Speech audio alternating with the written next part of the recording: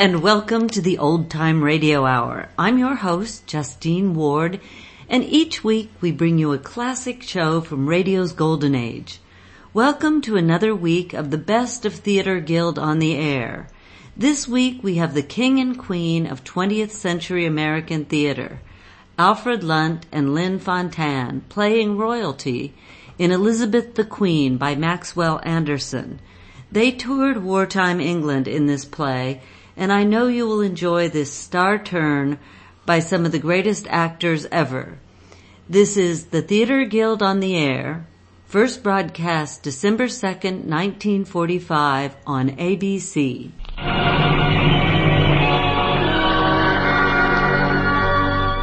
United States Steel presents the Theater Guild, one of America's foremost theatrical producers, bringing into your home every Sunday evening the most famous plays of Broadway. Tonight we bring you Alfred Lunt and Lynn Fontanne in Maxwell Anderson's great drama, Elizabeth the Queen.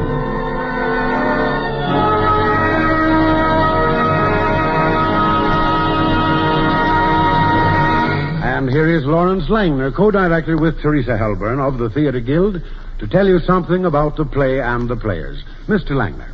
Thank you, Norman Brokenshire. Ladies and gentlemen, tonight we are honored with the presence of two of the most distinguished citizens of Genesee Depot, Wisconsin, Alfred Lunt and Lynn Fontanne.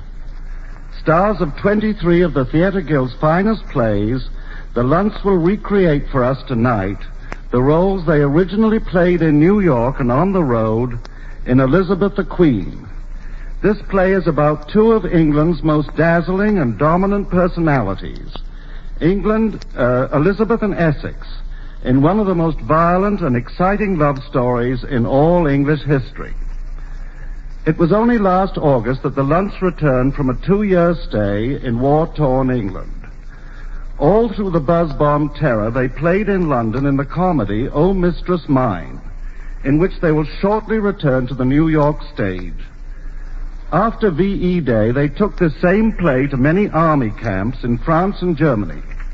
They have thus had the experience of interpreting in this play one stirring phase of English history and of actually participating in yet another. And now the play. The curtain rises on the Theater Guild production of Elizabeth the Queen, presented by United States Steel.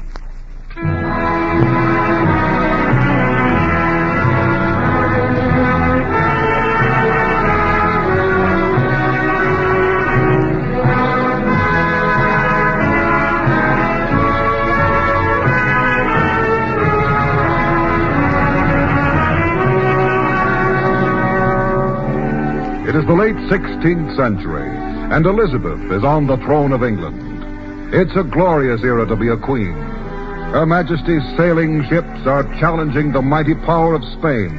Her merchants roam from the bazaars of India to Marco Polo's China. To the fine houses on the Thames, they bring the rarest treasures, perfumes, flowered carpets, jewels, laces from the far court of the Turks. London is growing proud and populous. Mounted courtiers in splendid liveries splash through the muddy streets, vast processions of cooks and pastrymen bearing roasts and pies to the homes of the great adventurers and noblemen. Down by the river, trumpets announce Shakespeare's newest play at the Globe Theatre. This is Elizabeth's London, Shakespeare's London. In such an atmosphere, our play opens in an anteroom of the Queen's Palace in Whitehall. It is early morning. Two of Elizabeth's counselors, Sir Walter Raleigh and Lord Cecil, are in conference about court affairs. Then why do we put up with him, Cecil? As a soldier, I'm for some action. Some dark night, a knife to his throat. The Queen, friend Raleigh, beware the Queen. What she wants, she will have. And she must have her Earl of Essex. She loves her kingdom more than all men, and always will. Perhaps, but Essex is too popular. We must get him out of England. We must pack him off to put down the Irish rebellion. Oh, you'll never agree. We will use strategy, friend Raleigh. Strategy. We'll begin by naming 3 men for Ireland of his own supporters. What then? Why, he will oppose them, not wishing his party weakened at the court. Then we ask what he suggests. and hint at his name for leader. Good so far. He will be angry and hint at your name. You will offer to go if he will. No, not to Ireland, not I. Let some stupid knave rot there. Do you think he'd let you go with him and share the military glory? He's too proud, too hot-headed. He'll swallow the bait. Well, we can try it, Cecil. But by Satan, I'm not going to Ireland no matter what happens. When is the council meeting? At 9. Very well. We'll try this Irish plan. Play up to it, my dear Raleigh. Don't fail me. Count on me. What's that? The usual entrance of our dear Essex. The crowds huzzahing, the girls ogling. I think he must give silver to the trumpeters.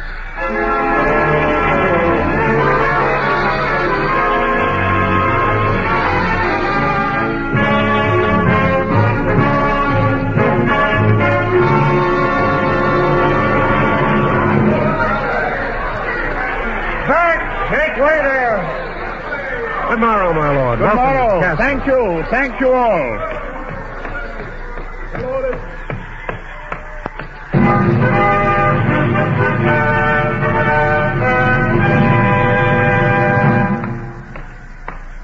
My Lord Essex. My Lord Essex. My Lord Essex.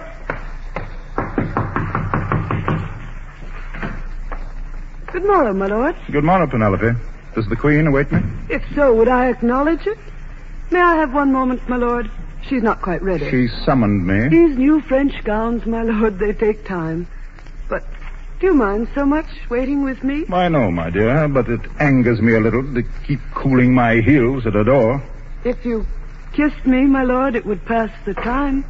At the Queen's door, it's custom, you know. And a very pretty custom it is. And a very pretty face to keep custom, too. Thank you, my lord. Her Majesty the Queen. The Queen approaches. Will you enter, my lord? My Lord of Essex. My Queen. Rise, my lord. You sent for me. I did. Why? You've been gone a week. A week's a long time at court. Other men and women are here, all fully equipped for loving and being loved. Penelope, you find Penelope charming, or Raleigh, the handsome. Oh, you shall not mock me, my Queen. Turn up your face to me. Is it not strange how one man's kiss can grow to be like any other's? Or a woman's to be like any woman? Not yours for me, no, and not mine for you, you lying villain, you villain and queen, you double-tongued seductress. Come to me, my Essex. Let us be kind for a moment. I will be kind. You need not be. You are so young. Strangely winning, too. Sweet. My heart goes out to you wherever you are. But this same thing that draws us together hurts and blinds us till we strike at each other. This has gone on a long while. It grows worse with the years. It will end badly. All this is what I said when last I went away. Yet here I am. Love someone else, my dear. I will forgive you. I have tried to love others. What others? No one. What others? Everyone. Everyone? And so no one. You have done this to me. You made it all empty away from you, and with you, too. I think if we are to love, we must love and be silent. If you would sometimes heed me, only sometimes, only when I'm right. If you would say to yourself that even your lover might be right sometimes. Tell me, my dear, do you tire of me? Do I wear on you a little? Never. You say that because you do not wish to hurt me and because I'm your queen. When the time does come and I seem old to you and you love someone else, tell me. Tell me the first. You are not old. I will not have you old. No, tell me in all kindness. No, you could not. It's not in a man to be kind that way, nor in a woman to take it kindly. I think I'd kill you in a first blind rage. Kill me when I say it. Love. Will you let me say one more thing that will hurt you? Anything? Do sit down, my dear, here by my side. Your blood's on fire to lead a new command. I know it. And when I need a general anywhere, you'll ask to go. Don't ask it.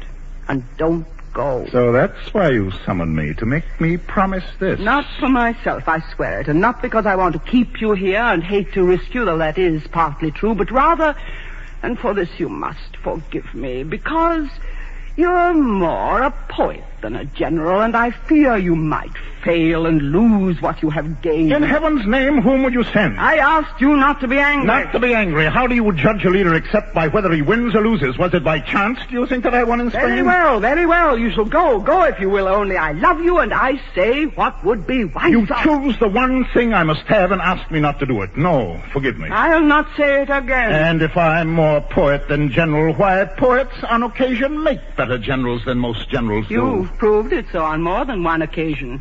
And if it's fame you're thinking of, my lord, when we ride in the streets together at Essex, they cheer, and not their queen. Is it for fear of me and this hollow cheering you hold me back from Spain? No, it's because I believe in peace and have no faith in wars or what wars win. You do not fear me. Yes, I fear you. You believe yourself fitter to be king than I to be queen. That last is true. I love you, my queen, madly, beyond all measure. But as a sovereign, you fail merely because a woman cannot act and think like a man. Act and think like a man? Why should I act and think like a man when a woman's thinking's wiser? What do you plan? To take over my kingdom? Oh, you are a touchy queen. I had a bad bringing up. There, that's a summons for my council. Come, they're waiting. We shall hear about Ireland now. One thing, remember, my love. You must not go to Ireland. Not even if Cecil urges it. No, that's a war I am content to miss. If I oppose you in council, lest they think it's your kingdom, will you understand? I'll play my part perfectly. You may kiss my hand, my lord. Oh, no. Your lips. No, what can come between us out of heaven or hell or Spain or England? Nothing.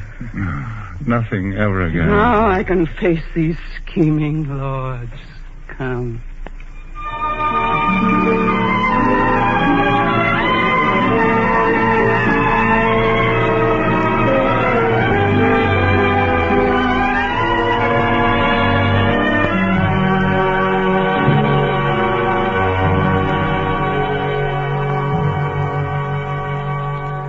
What further business is there before my council? There is one perpetual subject, Your Majesty, which we take up time after time and always leave unsettled. You speak of Ireland, Lord Cecil. Ireland. We must conquer this running rebellion finally, now, or give over what we have won. This means men, money, ships. Yes, madam, and more than that, a leader. What leader? A Lord Protector of Ireland who can carry sword and fire from one end of the bogs to the other. The man who goes there now must be one fitted to master any field, the best we have. What man? Name one. We shall send a proved and able general of no less rank, say, than Lord Howard here, Lord Essex, Sir Walter Raleigh, Knowles, or Mountjoy. I ask you for one, and you name a dozen, my lord. Your Majesty. Master Raleigh. Why not 2 expeditions, one to Dublin, one into Ulster, meeting halfway? Are there 2 who could work together? Knowles and Mountjoy. They are friends and of one house. Yes, of my house. Essex? Whom would you name? Why, since Lord Cecil feels free to name my followers, I shall feel free to name 1 or 2 of his. In other words, you would rather Knowles and Mountjoy did not go. I would rather they stayed in England, as Lord Cecil knows, but I will spare one of them if Lord Cecil will let Sir Francis Vere go with him. Let Vere and Knowles go. Lord Essex names Sir Francis Vere because he knows full well I cannot spare him any. Is this appointment to wait for all our private bickerings? Can we say no man of worth to Ireland merely because to do so would weaken some house or party here at court? Raleigh has said he would go to Ireland if the Queen requested it. I did say as much, and I stand on it. And I believe, madam, that if Raleigh goes, Lord Essex shall go with him. With him? In what capacity? It was my thought that we name Raleigh as Lord Protector. And I under him. Since the Azores adventure which my Lord Essex led, but in which Sir Walter showed to greater advantage, it has seemed to me that Raleigh should receive first place if he served in this. This is deliberate and insult, Frank. It is no insult, my lord, but plain truth. I speak for the good of the state. You lie. You've never spoken here or elsewhere for any cause but your own. No more of this. The good of the state. Am I to swallow this from a clerk, a pen pusher? Whoever makes you angry has won already. They planned this. How this pet rat, Lord Cecil, first crept into favor here, I know not. He's filled the court with his rat friends, very gentle, who smile at you, speak you fair, and spend their nights gnawing the floors and chairs from under us all. Lord, my lord. I'll say frankly here, yes to their faces, that Cecil and Walter Raleigh have made themselves mine enemies because they cannot brook greatness or power in any but themselves. I, too, have been ambitious, as all men are who bear a noble mind. But if I rise, it will be by mine own effort, and not by dragging better men down through intrigue. If Lord Essex wishes to say he is my enemy, very well, he is my enemy.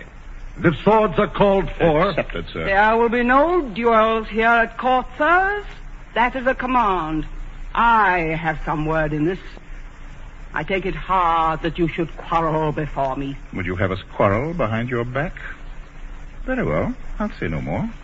Lord Cecil sends your Sir Walter Raleigh to Ireland as protector, and the devil take you. As the Queen wishes. It is a task both difficult and dangerous. I cannot blame Lord Essex for refusing to risk his fame there. There speaks the white rat again. Lord. I have never refused the task out of fear, nor would I. Lord Cecil, you've named your man, Sir Walter Raleigh. I'll go if Essex goes. What? Is our Raleigh afraid to go along? I don't care for it. Neither does our Essex. Why, what is this that hangs over Ireland? Is it haunted, this Ireland?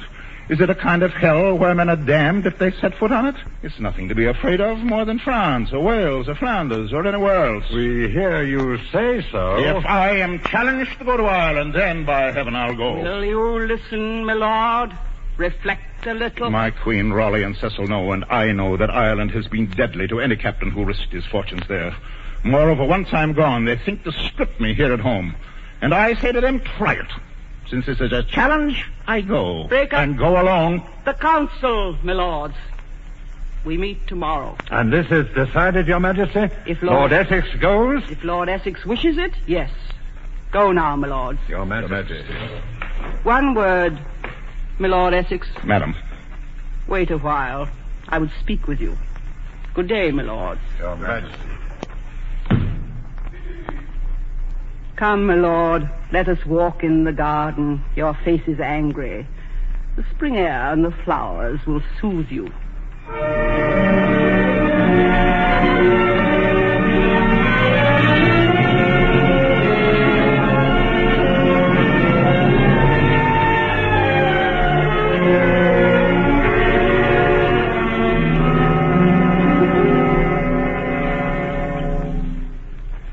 Are you still angry? Do you expect me not to be? I'd like to slit their throats. That would be more to my liking than talk. Oh, my dear, you're a child, inconsolate child. Here, pluck me a flower and stop your socket. I saw their purpose, topped it with my own. You will not go to Ireland. I'll countermand that order. And give them the laugh on me. Better they should laugh a little now than laugh at you forever. But why not win in Ireland? Oh, mistrust all these forebodings. They mean nothing. You will remember this when I'm back and all turns out well. Oh, my love, come touch me, tell me all will happen well. And so it will. If you win, that will divide us. If you lose, that will divide us too. I'll win, and it will not divide us. Is it so hard to believe in me? No. I'll believe in you, and even forgive you if you need it. Here, take this ring. My father gave it me and told me if ever he lost his temper with me to bring it to him and he'd forgive me. And so it saved my life long after when he'd forgotten. Long after when one time he was angry. Oh, darling, if ever you're angry, rings won't help. Oh, but it would. It would. I'd think of you as you are now. And it would. Take it. I'll take it. To remember you in absence. No. Take it for a better reason. Take it because the years are long and full of sharp wearing days that wear out what we are and what we have been and change us into people we do not know. Lest you and I who love should wake some morning strangers and enemies. Take My ring, my lover. Why, then, I'll take your ring. But do you give it me because you fear you will not always love me? No. But you will not love me and will not let me love you.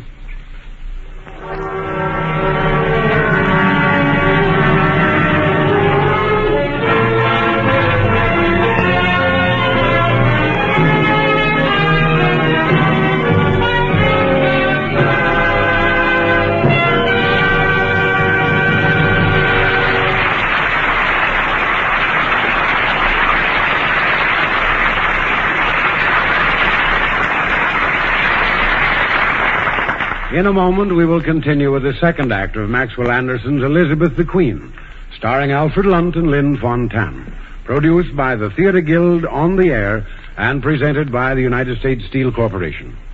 And here speaking for U.S. Steel is the well-known reporter of the American Broadcasting Company, George Hicks. Good evening. Not long ago, I drove into the country to visit some friends of mine. And while I was there, I met a wise old gentleman who's lived in those parts a long time. As we talked, he gave me his views on many things, but especially on the progress America has made since the turn of the century. For example, he reminded me that the average length of life in America has increased by 15 years, and that we not only live longer, but also a great deal better. Just think how different life would be without cars and planes and radios. Without electric refrigerators and washing machines, vacuum cleaners, and all the other modern appliances that reduce the drudgery of housework and increase the supply of our precious leisure. All of them made possible by American workers and American production efficiency, the same kind of efficiency that played such an important part in speeding us to final victory. And in this picture of American progress, steel played a major part.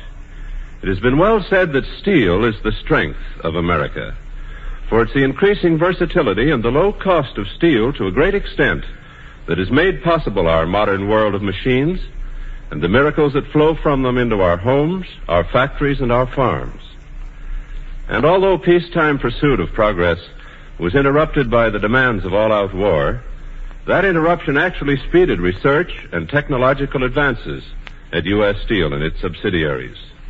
To you, the consumer, these advances at U.S. Steel will simply mean what they have in the past: high-quality steels for the improvement of familiar products and for new products that American enterprise and inventiveness have designed for your benefit.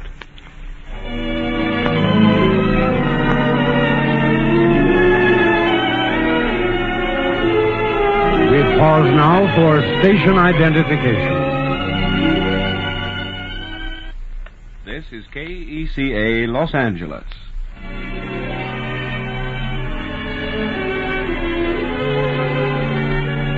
The curtain rises on the second act of Maxwell Anderson's Elizabeth the Queen, starring Alfred Lunt and Lynn Fontanne.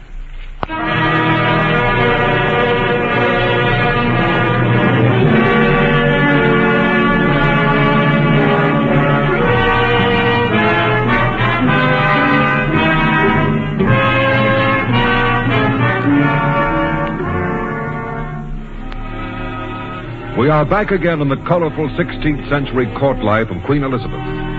3 months have passed since the headstrong Earl of Essex stormed off to Ireland in spite of Elizabeth's warnings. The palace is buzzing with gossip and intrigue. Even the penny papers are hawking rumors about the absent Earl's ambition for the throne. Couriers whisper at the theater that Raleigh and Cecil will bring about the absent Earl's downfall. At this moment, Raleigh and Cecil are having a midnight supper at the palace with Sir Francis Bacon, said to be the single friend of Lord Essex at court. A little more wine, Master Bacon. Thank you. Excellent, Madeira, don't you think? Excellent, Cecil, but pour me very little. It approaches midnight and I must be prompt with the Queen. Then I'll get to the point. You have been in correspondence with Lord Essex in Ireland? Perhaps. The Queen has just received news that Lord Essex is allied with the Irish rebels and maybe even now leading his army back to England to take her throne. Had you heard this? No. Do you credit it? It is your own scheme, I believe, yours and Raleigh's, my Lord Cecil. Our scheme that Essex should rebel against the Queen? Even so. Look to yourself, Master Bacon.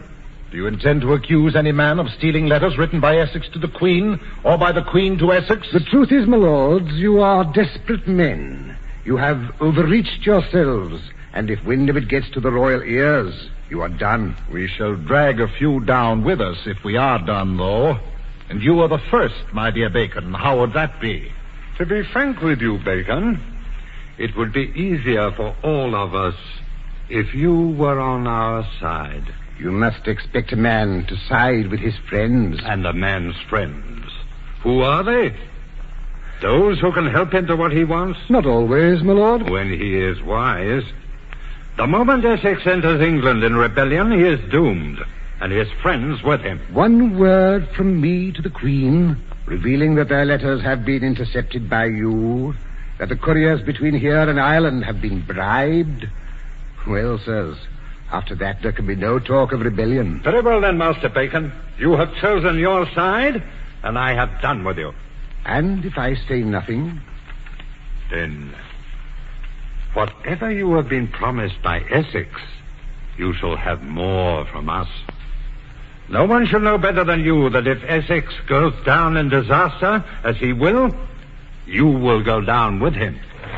My lords, I am but barely on time. The Queen will be impatient.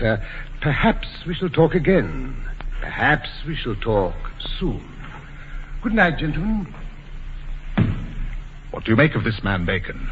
Is he with us or against us? There's a slippery brain. One that always tries to slip into the winning side. Which will be ours, friend Raleigh. Never fear.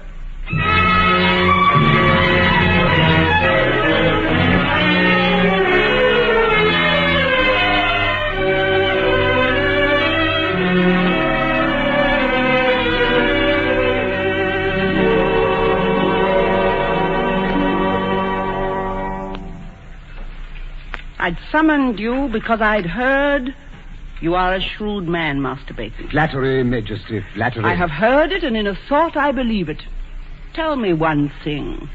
Are you Cecil's friend? I have never been. He is also a shrewd man. He's a man to make a friend of if you'd stand well in the court, sir. It may be so. Why are you not his friend, then? We are not on the same side. You follow Lord Essex. Since I have known him. There's a dangerous man to follow. I am sorry, madam, if I have displeased you. You will change, then. You will forget this Essex of yours. If you ask it, if there is reason... Reason? There is reason.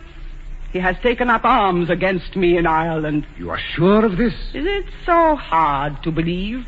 Without proof, I have proof. May I ask of what sort? Proof good enough, Master Bacon. You know the punishment for treason. From what I've heard of late, both you and Essex should remember that punishment. Madam, for myself, I have no need to fear. And if Lord Essex has, I am more than mistaken in him. I am very sorry that I must do this. But all friends of Essex go straightway to the Tower, to prison. Are you still his friend? Yes, Majesty. I am sorry for it. That is all? No. You do not believe me. I do not. And why? I neither believe our Essex is a rebel, nor that you believe so.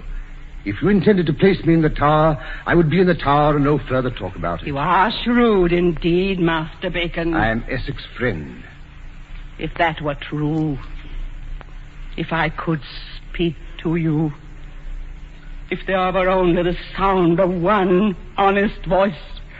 I must rule England, and they say he's rebel to me. Yet day and night, waking, sleeping, one thing cries out in me over again. He cannot fail me. But I have written him my love, and he has not answered. What do you know of this? Tell me. Answer me truly, bitter or not. If I knew why he had not written you, my queen, I would know much. Have you angered him? I have ordered him to disband his forces and return. But this was rash. To send a popular leader out with an army and then check him suddenly. He has great pride. But before I did this, I wrote him lovingly. And he answered? Nothing. That could not be excused. It cannot be. It will not be. He had my letters. They could not go wrong. Did he not have my letters? Could it be otherwise? You would know if he had not. Yes. Or are you traitor to him also? I think you are. I think you lie to me, but subtly with infinite craft. I am encompassed by lies. No, I'm gone mad. He never loved me. That's the truth of it. He wanted my kingdom only. He thought to break me down by not answering. Break me until I'd say I'm yours, all yours. What I am and have, all yours. And that I will never, never, never say. See him no more, my friend. He walks on quicksand. Avoid him. Yes, my queen. Go, Master Bacon. You have done well. I trust you. I thank your majesty. Good night, madam. Captain Armand? Captain Armand! Your majesty? Captain, keep a watch on Master Bacon, on his house and on his correspondence. I wish to know all he knows. It will be done, your majesty.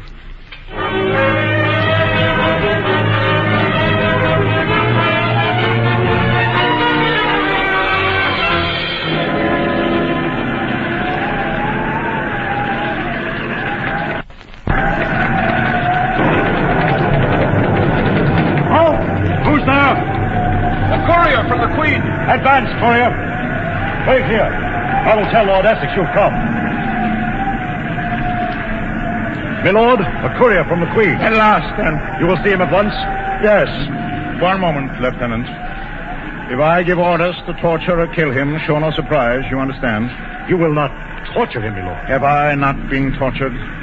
Day after day, sunk in those Irish bogs, and now on this bleak Irish coast here in a frozen tent, waiting with the restive army. Why do you wait longer, my lord? I must wait. If we marched on London now, the citizens would rise at the first breath of your name. And with London in your hands... No. I have sent one last dispatch to the Queen. Upon this answer depends... Bring in this courier. Yes, my lord. Courier! Sir, present yourself. You have dispatches from the Queen? Yes, my lord. When did you leave London? 4 days ago, my lord. What delayed you? Robbers. They took our horses and money. And the letters? Were returned to me untouched. Give me the letters. Is this all? One letter from the Queen. 3 lines. A model of brevity. Courier, you're sure you've lost nothing? Indeed, yes, my lord. There was but one, and the seal was returned unbroken. You're a clever liar, sailor. And you are the third liar who has come that same road to me from London. You shall pay for being the third. My lord, I have not lied to you. Take his weapons from him, Lieutenant. Set him against the post there. What? Not so gently. He shall lose his ears first, and then his lying tongue. Your lordship does not mean this. And why not? Draw your life, Lieutenant. We shall cut this fellow to pieces, but gradually, with infinite delicacy. No! Mercy, my lord! Mercy! Silence. We know too well what you have done. We need no evidence. I have done nothing I have not said, my lord. Tell us who set you on, and your accomplices. Tell us this, and I want no more of you. You shall have your freedom and this pouch of silver. Speak. My lord, if I knew... Very well. Dispense with these niceties. Take out his tongue. My lord, I am not a coward. Though it may seem to you I am, for I have cried out. But I cried out not so much for pain, or fear of pain, but to know this was Lord Essex, whom I have loved and who tortures innocent men. Silence the man, Lieutenant. Yes, silence me. If Lord Essex will hurt me, then he is not as I and many thousand believe him. And I shall not mind much dying. Oh, let him go. I thought my letters had been tampered with. You tell me if it were so. My honored lord, by all the faith I have, I'd rather serve you well and lose in doing it than serve you badly and gain. Take this silver and go. I have misjudged you. Remain with my guard. Yes, my lord. The Queen does not send letters, Lieutenant. She sends orders. Lord Essex is required to disperse his men and return to the capital straightway on his recognizance to give himself up. And nothing with this? That is all. Lieutenant, we break camp tomorrow for London. Give out the necessary orders. We shall move at daybreak. Yes, my lord. It is as well it falls out this way. By right of name and power and popular voice, this England is my kingdom, and she shall learn.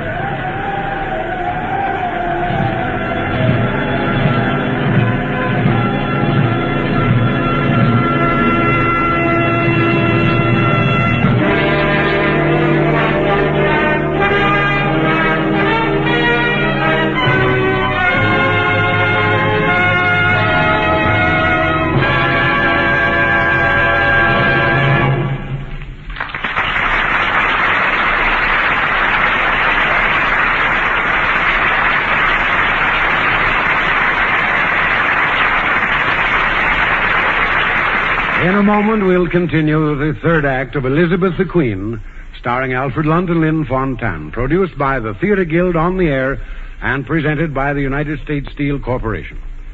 Here again for U.S. Steel is George Hicks. In Europe and in the Pacific, American soldiers are unpacking cases of equipment for the coming winter. And if some of them are trying to open boxes with a bayonet, they may well be muttering about the stubbornness of one of the products of United States Steel. That product is the round steel strap, which has held the case securely closed until it reached its destination. The strength and toughness of those straps is amazing. Products bound with this round steel strapping may be shipped all over the world, exposed to tropic heat or Arctic cold, and even dropped several hundred feet from an airplane, and they still reach their destination undamaged. About the only thing that seems to have much effect on this steel strapping is a direct hit by an artillery shell. And yet, a steel strap package may be opened instantly. This product and the tools for applying and opening it are made by the Girard Steel Strapping Company of Chicago, one of the members of the United States Steel family. For almost 30 years now, this company has been aiding the safe delivery of American goods to every part of the globe. During the war, as in peace, millions of articles traveled all over the earth, held securely in the steel grip of Girard strapping. And in the future, this product will continue to protect all sorts of things, from cartons of baby chickens and cases of furs to crates of fruit, bundles of newspapers, and even carloads of milk bottles. They will be safe from rough handling and from accidents, locked in round bonds of steel. This is one more example of the thousands of ways the nation is served by the industrial family of United States Steel.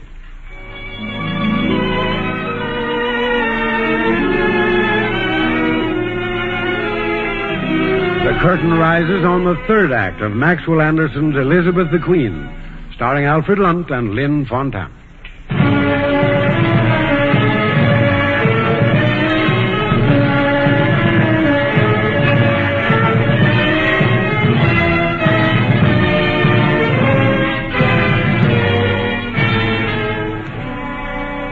As tonight's drama continues, Lord Essex and his rebel army are marching on London. The city is in an uproar, the palace in confusion, the guards waiting orders. Captain Armand of the Royal Palace Guard is hurrying toward the chambers of Queen Elizabeth. Your Majesty! Your Majesty! Enter, Captain. Madam, it's rebellion. Lord Essex and a rebel army are approaching London. Calm yourself, Captain. But, Madam, allow me to post the riverbank. I beg you, give me some orders. Only this, Lord Essex, when he arrives, is to have free access to my presence. But, Madam, is there to be no resistance? None of any consequence. But does this course not endanger your person, my queen? I will risk that, and as for you and your guards, you must be ready for danger and, if needs be, death. Yes, Majesty.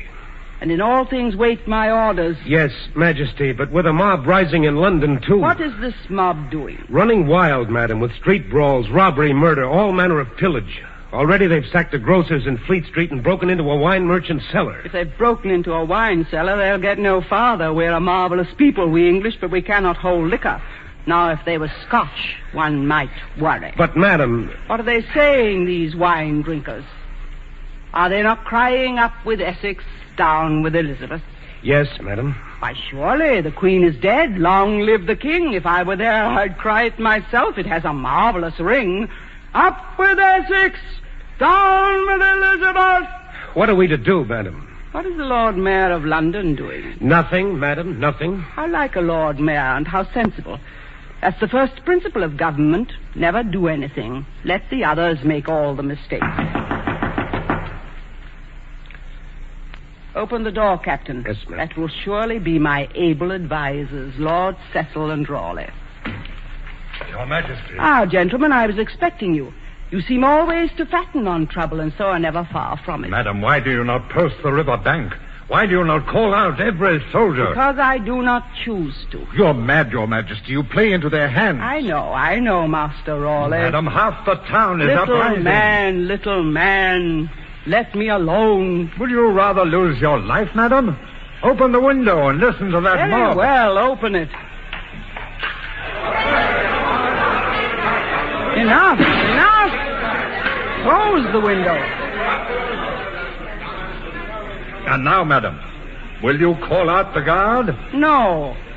Let the Earl of Essex bring his revolution here. How long do you think it will last after I have looked on it?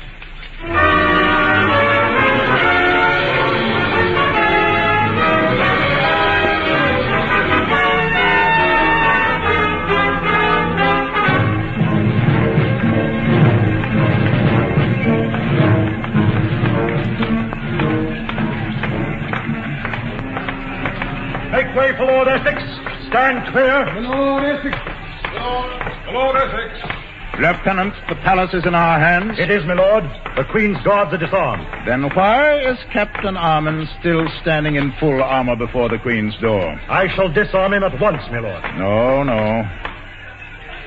Captain Armand, announce my presence to the Queen. The Queen, my lord, has requested that I bring you to her. She is with her counselors. With her counselors, so much the better. Follow me, my lord. My guard will accompany me. Very well, my lord.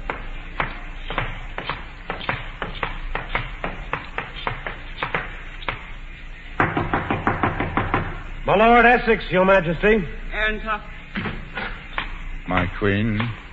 You come with a file of soldiers at your back, my Lord of Essex. Do I need them, Your Majesty? No. Then be off with you.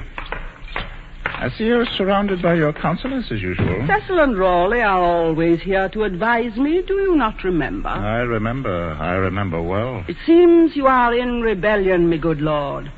State your grievance. I have a great affection for rebels, being one myself much of the time. I am no rebel, Your Majesty. But newly arrived from Ireland, I venture to come to see you once more. And we're to believe that. I am very little interested in what you believe, Sir You Walter. received my orders, no doubt, directing you to disband your army. I believe them to be mistaken. And Ireland? What of Ireland, If there is to be any questioning of me, Lord Cecil, it will come from the Queen. I should like to know of Ireland. I could have conquered Ireland had you given me time. I left it worse than I found it. An honest answer at any rate. You were engaged in subduing the rebels then, when I summoned you home. You were not by chance joined with the rebels? If you speak again, Cecil, I will call my guard and have you removed. Why did you write me nothing of your plan? I wrote you. Yes, masterly letters, brief, to the point, wasting no words. In short, nothing. I know not what your Majesty means by that. I wrote you full, and an answer received no reply. You wrote me. Many times. And had no letters from me. None until the order to disband. Impossible. He lies. Sirs, if you would live... Silence, all of you. Before heaven, if my couriers were tampered with, there shall be some necks stretched here. My lords, I wish to speak with Lord Essex here alone. Leave us. Dear Queen, do you think it's safe? Safe, you low, miserable wretch. Leave us, Lord Cecil. Leave us before I direct my questions at you.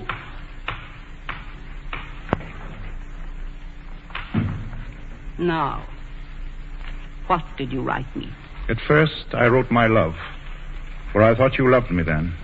And then at last, I wrote angrily, for I had not heard.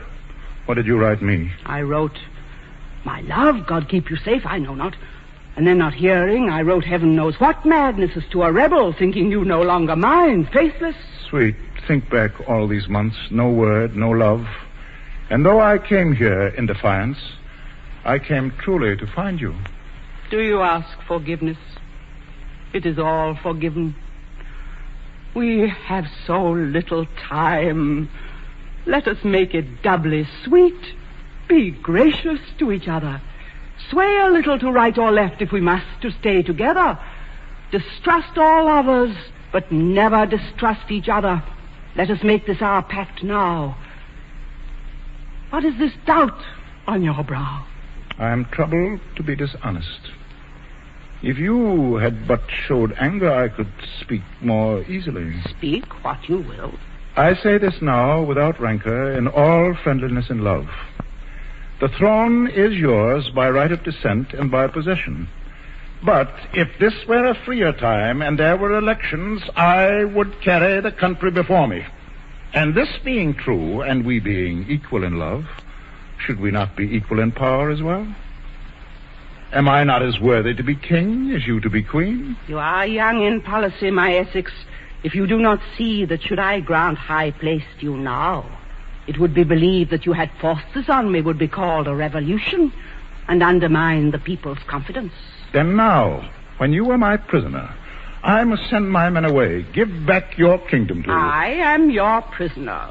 The palace and the city are in my hands. This England is mine now for the taking. This is your friendship. This is your love. As water finds its level, so power goes to him who can use it. Oh, my Essex, why this talk of power? No guard was set to stop your entrance here, for I wish to keep a semblance of peace between us. For that I am your prisoner. Yes, my dear prisoner. Now I do know at least what it was you wanted. You wanted my kingdom. You have it. Make the best of it. So shall I. What are your plans? I have none. The tower, the block, you could hardly take a queen prisoner and have no thought of her destiny. No, you are as free as air. If I do as you ask. Is it so hard to share your power with your love? No more pretending. You come with an army demanding, in short. You don't love nor trust me. No, want me. I have wanted you, and I have wanted power. If you had wanted me, you'd have come to me quietly. We'd have talked of it together as lovers should, and we'd both have our way and none the wiser. But now, what you've wanted, you've taken. This is your kingdom, but I am not yours. But I am yours, and always have been. Who will believe that? Not the world, no, and not I. Put me where I will do least harm. I cannot, I could not, I will not. If I could have given freely, but not now. No surrendering, not to a victor. I am no victor if I lose you. I ask one word from you. Give me this word, this one word, and these soldiers shall leave, and you shall be free. I'll believe that when it happens. I'll believe you when you promise. Then you have my promise. You shall share the realm with me. As I am queen, I promise it. Then this is my answer. Lieutenant! Lieutenant! My lord, dismiss my guard. Return the palace into the Queen's hands. Retire with all our forces to the Strand. Release the Queen's guard. Yes, my lord. Form for retire! Form for retire! Form for retire! The palace, my sweet, will be returned as quickly as taken. This is our last quarrel. Our last. Ready to march! Ready to march! Ready, Captain. The order is obeyed, my lord. Follow your men. Yes, my lord. Now, let us talk no more of this tonight. Let us forget this matter of thrones and kingdoms and be but you and me for a while. Yes. Let us forget. If I clapped my hands now, would my guard come or yours? Yours only. Shall I call them? No. I'll call them. Captain Armand? Captain Armand! Yes, Your Majesty. The palace has been returned. It is in our hands. Yes, Majesty. I have ruled England a long time, my Essex, and I have found that he who would rule must be quite friendless, without mercy, without love. Arrest Lord Essex. Is this a jest? Arrest Lord Essex, I never jest when I play for kingdoms, my lord. I trusted you. I trusted you and learned from you that no one can be trusted. Captain, take Lord Essex to the Tower.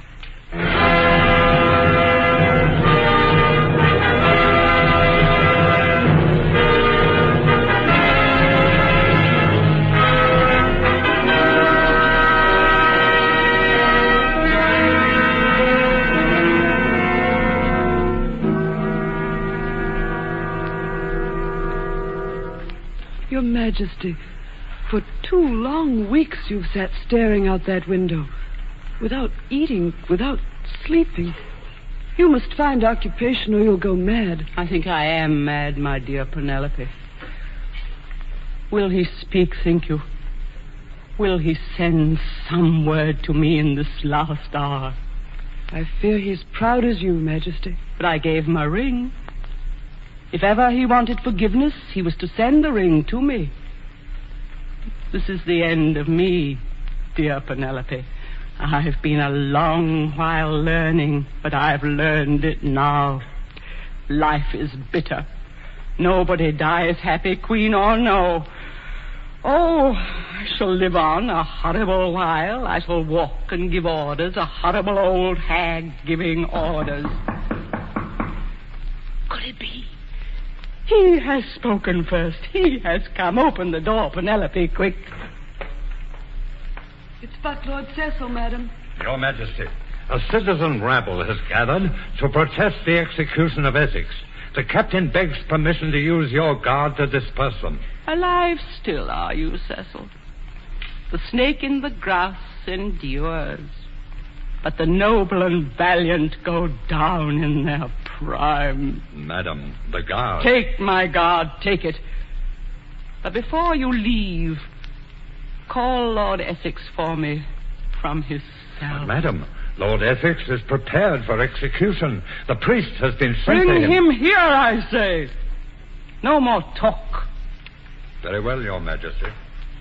Penelope, my robe, the one with the gold embroidery, the blue one, it suits me well. Bring my amber bracelets and my brightest jewels, a silk scarf, too. It hides my throat. Dear, you are so young, and he's so young, and I am old. Do not be here when he comes. Do you mind? No, madam, but you're beautiful. Beautiful still. I was once. You'd not believe it, not. Oh, yes, you're always beautiful. You've always been. It's true, the blue becomes you. Thank you, my dear. Go now. He'll come. Yes, Majesty.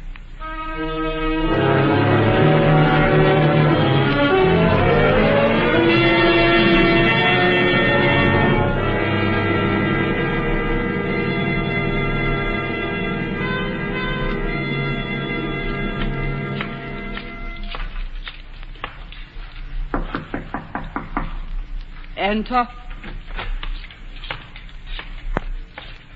You sent for me, or so they said. Yes. It would have been kinder to leave with my thoughts till the axe came down and ended them. You spoil me for death. Are you so set on dying? I can't say I care for it. This blood that beats in us has a way of wanting to keep right on. But if one is to die, it's well to go straight toward it. You must have known I never meant you to die. I am under sentence from Your Majesty's courts. I am found guilty of treason and on good evidence and cannot deny it. This treason, I believe, is punishable with death. Yes, and we've both let it go late, each waiting for the others. Why did you not send my ring? I had thought to wear it as far as my grave. I've waited night after night, thinking tonight the ring will come. But I could not have sent it. Why? I'd have kept my promise. I'd keep it now. If I offered you this Yes, ring? even now. You would pardon me? Set me free? Cede back my estates to me? Love me as before? Give me my place in the states? All as it was. And what would happen to your throne? My throne? Nothing. Yes, for I take it from you. Again? You'd play that game again? I played for power and lust, but if I had another chance, I think I'd play and win. Why do you say this? I say it because it's true. I have loved you. I love you now, but I know myself. I have a weakness for being first wherever I am. I refuse to take pardon from you without warning you of this. And when you know it, pardon becomes impossible. You do this for me? Why, yes. But not altogether. Partly for England, too. I've lost conceit of myself a little. A life in prison's very quiet. It leads to thinking. You govern England better than I should. I'd lead her into wars, make a great name, and leave a legacy of deaths and bloodshed after me. You will leave peace, happiness, something secure. A woman governs better than a man. Being a natural coward. A coward rules best. Still bitter. Perhaps a little. It's a bitter belief to swallow, but I believe it. You were right all the time.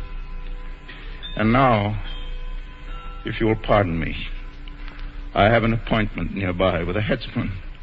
He comes sharp on the hour. No, not yet. It cannot go this way. Ah, yes, but it has, and it will. There's no way out. Speak frankly, could you forgive me and keep your throne? No. Are you ready to give up your crown to me? No, it's all I have. I am Elizabeth, daughter of a king, the Queen of England, and you are my subject. Who am I to stand here, paltering with a rebel noble? What does this mean, you standing here eye to eye with me, your liege? You pretender to a throne upon which you have no claim. You pretender to a heart who have been hollow and heartless and faithless to the end. There has been an empire between us. If even now you were not queen and I were not pretender, that God who searches heaven and earth and hell for two who are perfect lovers could end his search with you and me. Remember, I am to die, and so I can tell you truly, out of all the earth that I am to leave, there is nothing I am very loath to leave, save you. Yet, if I live, I'll be your death, and you'll be mine. Give me the ring. No? Give me the ring. I'd rather you killed me than I killed you. No, it's better for me as it is. That I should live and batten my fame and fortune on the woman I love. I've thought of it all. It's better to die young and unblemished than to live long and rule not well. Is it not? Yes. Goodbye, then. Then I'm old. I'm old. I could have been young with you, but now I'm old. I know how it will be without you. The sun will be empty and circle round an empty earth, and I will be queen of emptiness and death. Why could you not have loved me enough to give me your love and let me keep as I was? I know not. I only know I could not.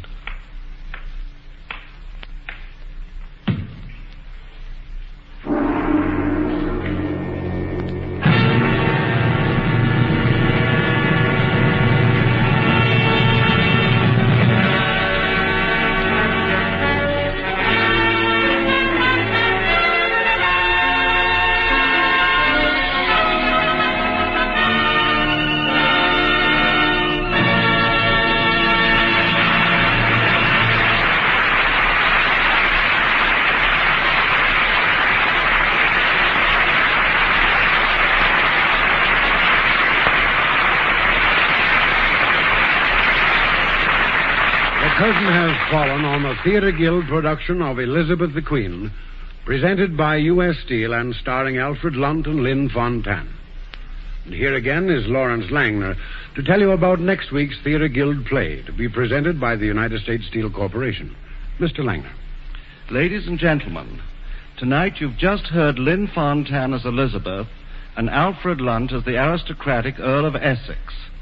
Next Sunday evening, Mr. Lunt will appear on this same program in Ned McCobb's Daughter by Sidney Howard, playing the part of a swaggering, blustering, slick New Yorker with no respect for either the law or the English language. Shirley Booth will play his sister-in-law, Carrie Callahan. Carrie has the character of her New England ancestors. And when she comes in conflict with Babe, New Englander against New Yorker, there's plenty of comedy and drama. And if you listen in next Sunday evening, I'm sure you'll enjoy Shirley Booth as Carrie and Alfred Lunt as the engaging Babe Callahan, the part he created in our original stage production of Ned McCobb's Daughter.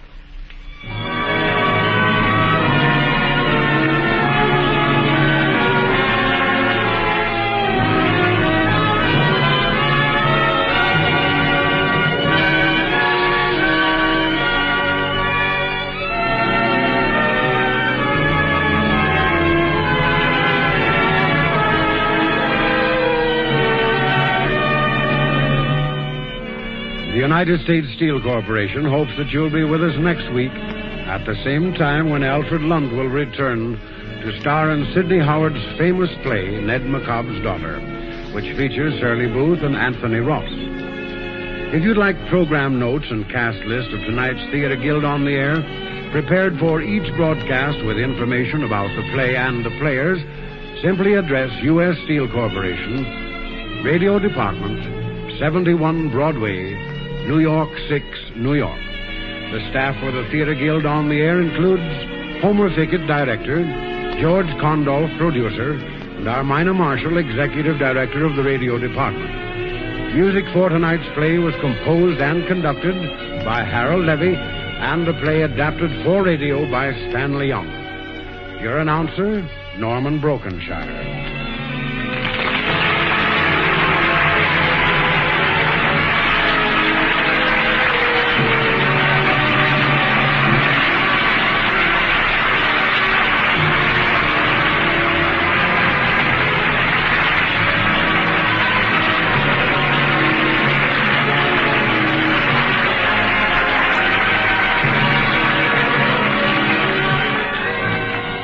You have been listening to the Old Time Radio Hour, broadcast each week over the World Wide Web.